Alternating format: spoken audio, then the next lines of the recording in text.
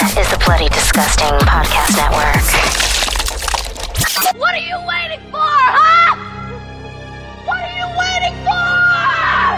Boils and ghouls, lock your doors and strap yourselves in. From Los Angeles, California, Bloody Disgusting presents the Boo Crew Podcast. Horror news, commentary, reviews, interviews, and more. With your hosts, Lauren and Trevor Shand and Leone D'Antonio. Why, hello there. I'm Trevor, and on behalf of myself, Lauren, and Leo, welcome to the Boo Crew Podcast, episode 268. At time of release, a new episode each day this week, concluding with returning guest to the show, the immensely talented and versatile actor, and she is so cool, Madison Iseman. Her new series, I Know What You Did Last Summer, is now available on Amazon Prime. Find out how this show connects to the original novel and film adaptation. The challenges of playing opposite herself as a set of twins in one of her bloodiest and over-the-top projects yet. Hear about James Wan's involvement, Madison's love of spooky season, horror filmmakers she wants to work with, and so much more. Episode 268 with the wonderful Madison Iseman is now playing.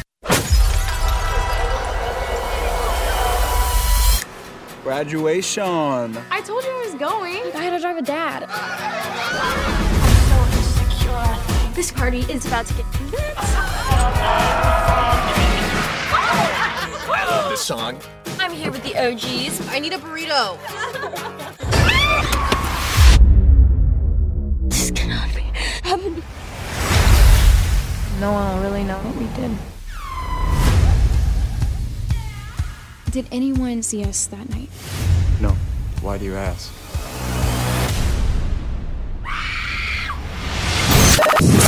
Go ahead, scream. That's all we need. Another victim crawls onto the gurney for a Boo Crew autopsy.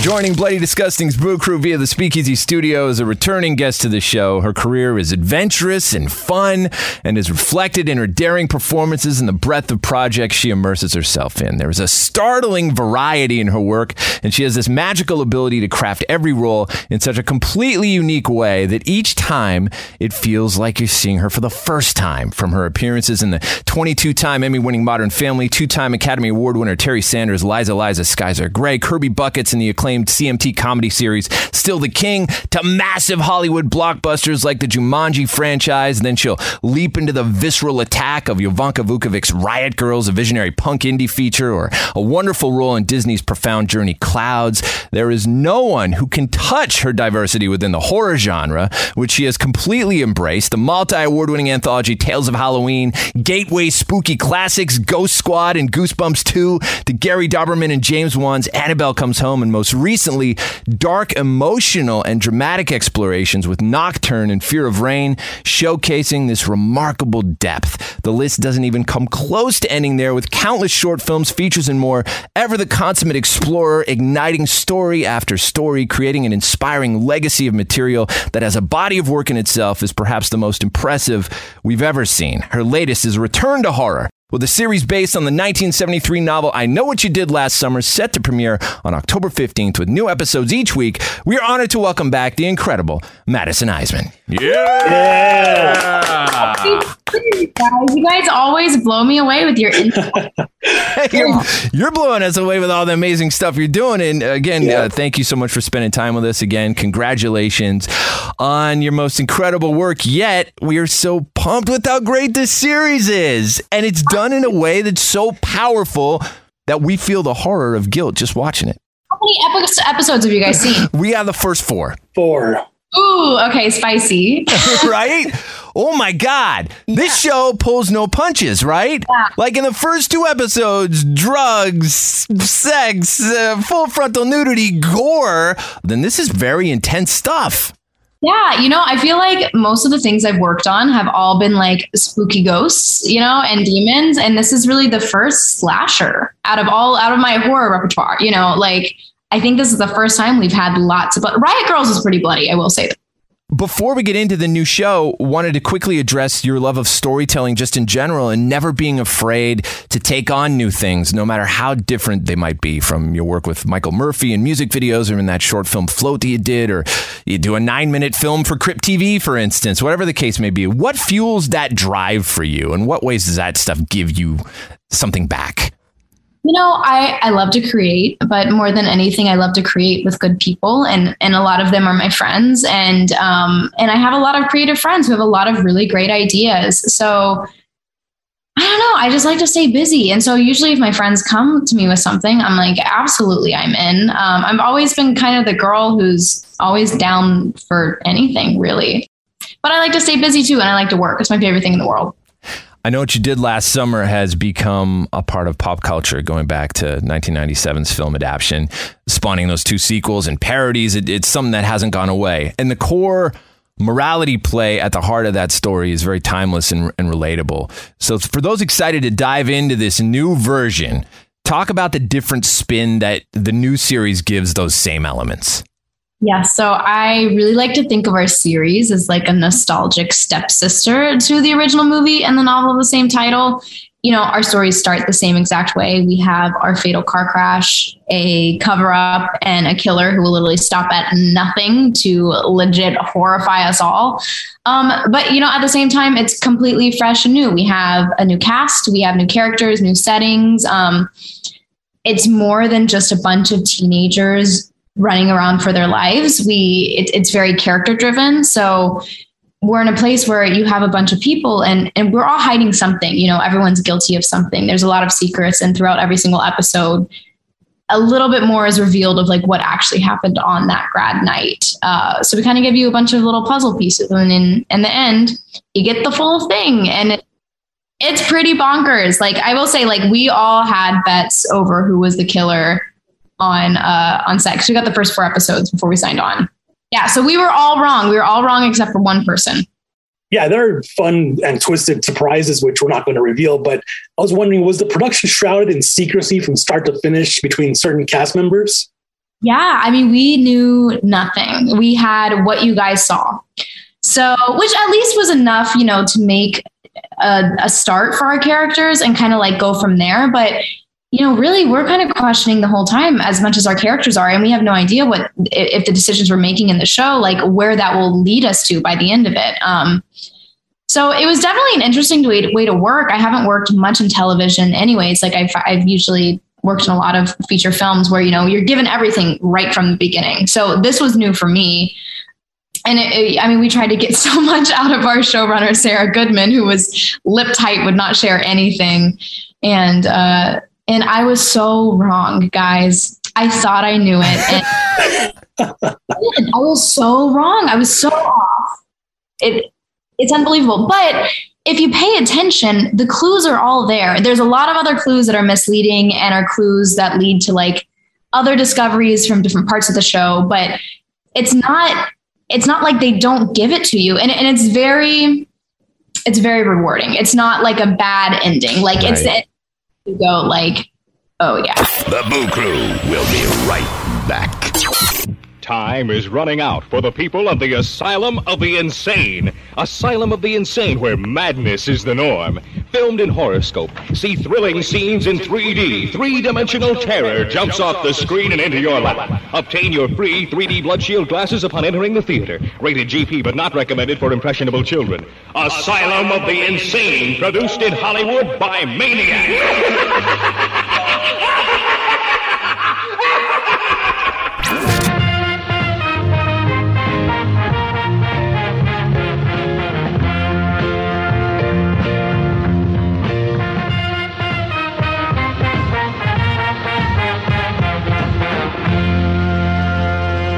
Watching you play 2 characters at the same time in scenes with each other is jaw-dropping. It's actually incredibly eerie because as we were watching, Laura and I were watching, we're like, who's that? Wait a second. Is that? Right. Oh my God. Is that Madison playing football? So like immediately we can tell when we're experiencing Lennon's journey and when we're experiencing Allison's journey, even when you're wearing the same clothes, there's an entirely different energy to each that is very palpable. How the hell did you do that? Hard work and preparation. And that was what was so difficult about it, is the first time you meet these twins is at grad night. And we're wearing very similar outfits, which you can tell in the trailer. So where I feel like in a normal and whatever, where you get to play twins, you never get to play twins ever again. But when you do, usually those physicalities help so much, like style and like how you style your hair and like all of those things help differentiate them as people. But because of what we were given, it was so important for me to do the groundwork to make them different people. But at the same time, I didn't want to make them your stereotypical twins. Like I wanted them to feel grounded and I wanted them to be completely different. But at the same time, I wanted them to have some sort of a similarity, and they're identical twins. They share so much, and they also share this darkness from when their mother committed suicide when they were younger. So they're complete opposites, where Lennon, she keeps her darkness on the inside and has kind of a shield when she walks through a room, and she's uber confident, and then Allison kind of wears her pain on her sleeve. But it's the same pain, and I think they find comfort in that and each other. So it's very complex, but I had so much fun doing it, and I kind of fell in love with the both of them. I'm going to ask my favorite question, and I wanted to know if you were able to keep anything from the production, because there were some awesome props and awesome costuming. Kept nothing. I'm still trying to get a hold of Lynn's jacket. That's the one I want so bad. But no, they have it. Maybe one day they'll give it to me. Amazon. I'm wondering also, just you being a very musical person outside of this, the show is very musical as well. I heard some Poppy in there, and Allison's kind of equated with liking FKA Twigs at one point.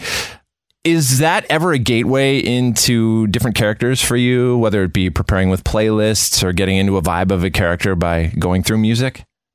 Yeah, but it's interesting though, like I'm so behind in like what's hot today in the music world. So like half of the references that Sarah would bring up in the show, I'm like, I've never heard of that person in life. But for me, I do it differently. I do the same thing where I make playlists, but a lot of mine are like classical. It's like classical music and really mood music more than, like what my character's listening to. I have certain playlists, certain scenes, and like what can help me get into those different people, whether I'm being Lennon or Allison.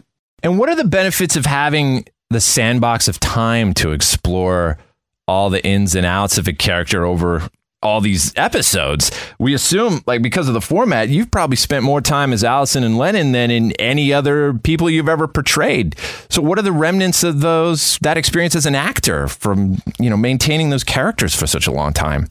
It's great. It gives you so much freedom and like so much time to really, really figure out where you want your character to start and where you want them to end. And, and usually in a feature film setting, you're given a couple scenes where you're like, oh, I can explore this here and here. But here we're given a whole bunch of time. And also there's a lot of crazy crap that happens and there's a lot that's revealed. So like, you're seeing a different version of each character every single episode. And there's always something revealed that will make you think differently about that person. And also, I think someone dies in every episode as well. I think every episode but one, I'm pretty sure. What were the actual mechanics of acting opposite yourself to make it so seamless?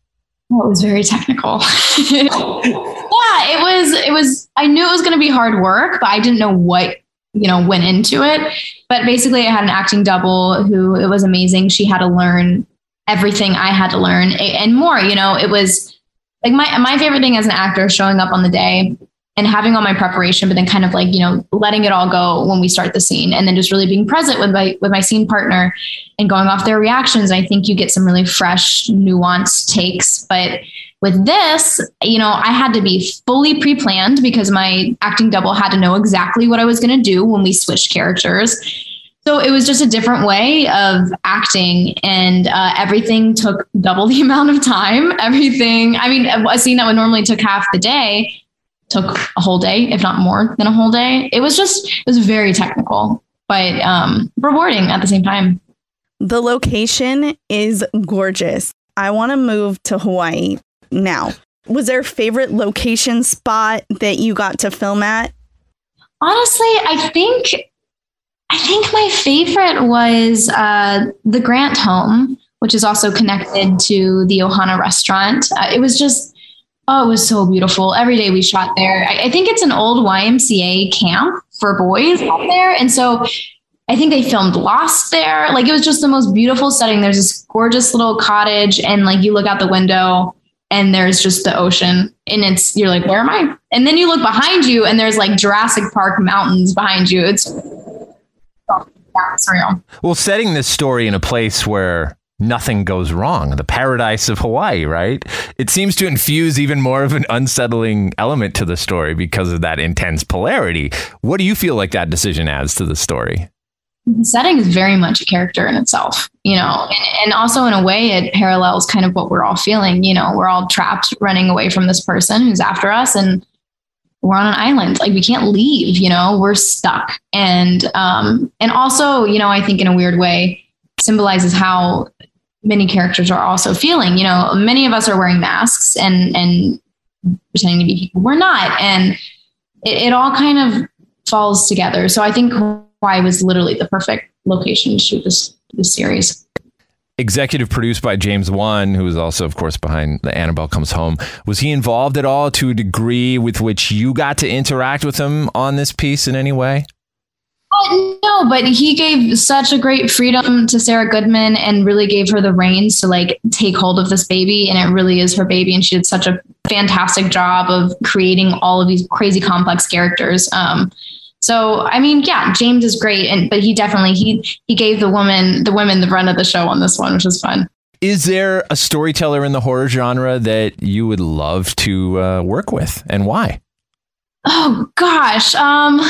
It's hard to say because honestly, like, my dream was always to work with my Conjuring family, which I got to do. So that was on my bucket list. So as far, I really don't know. Honestly, I think Brianne had said it earlier. We were talking about how much we loved Haunting of Hill House, Bly Manor, all of those shows. I just think they're so well done. So that would be like a dream show, I think. Yeah, you would kill in that Mike Flanagan universe. That'd be amazing to see. Yeah. Have you seen Midnight Mass? No, that's on my list to see. I have like a list. Good. Like, I'm so behind on everything I need to catch up on. There's so much stuff, including this. This is an amazing show. So good. And we were wondering, what is the spooky season as we're right in the midst of it? What is it like for Madison Iseman? What are things that you like to do around the Halloween season? You know, normally I do like to go out and do the full thing, but the past 2 years have been a little interesting. I've turned into quite the couch potato, which is not a bad thing. So I will probably be watching lots and lots of scary movies. Any particular favorites? I mean, there's always the classics. You know, there's The Shining, which is always a go-to. The ones that scared me when I was a kid. I love The Ring, The Grudge. But recently we watched Fear Street. Yeah, so great. Yeah, it's so great. Fun. Yeah, it was fantastic. There's a whole, that's also, I have another list, my Halloween list of things I need to get to. Considering, it's named after these movies, I was wondering if we should be looking out for any Easter eggs tied to the movies. Absolutely, you should. There's Easter eggs kind of, thrown throughout the whole thing. But it is, our show is definitely like a fresh take on what they started. And there's a lot for a new audience, but I do think there's a lot of the old charm for any old fans who loved the 90s movies so much. And there's some stuff in there, so you'll just have to look and see. I love it, Madison. Well, listen, thank you so much for your time today. We really appreciate it, and congratulations on yet another marvelous show. Yes. Thanks, guys. You guys are always so great. I love being on here. Oh, likewise. All right. See ya. That was the Boo Crew Podcast, episode 268. Special thanks to our guest, Madison Iseman. Follow at Madison Iseman on Instagram. And at time of release, check out our new series, I Know What You Did Last Summer, premiering on Amazon Prime now. Production tracks for this episode provided by Powerman 5000. Till next time, it is the Boo Crew saying, sweet screams. Thanks for listening to another episode of the Boo Crew Podcast. Haunt the Boo Crew at talesfromthebooCrew.com. Tales from the Boo Crew on Facebook and Instagram. Follow us on Twitter at Tales from the Boo. The Boo Crew is Lauren and Trevor Shand and Leone D'Antonio. The Boo Crew is produced by Lauren Shand, chopped and sliced by Trevor Shand. The Boo Crew is a TSP creation, part of the Bloody Disgusting Podcast Network. Bye. The Bloody Disgusting Podcast Network, home of the Boo Crew. For horror-centric interviews SCP archives, weekly full cast storytelling, horror queers, genre commentary from an LGBTQ perspective, and creepy for disturbing and terrifying creepypastas. Listen free wherever you stream audio and at bloodydisgusting.com/podcasts.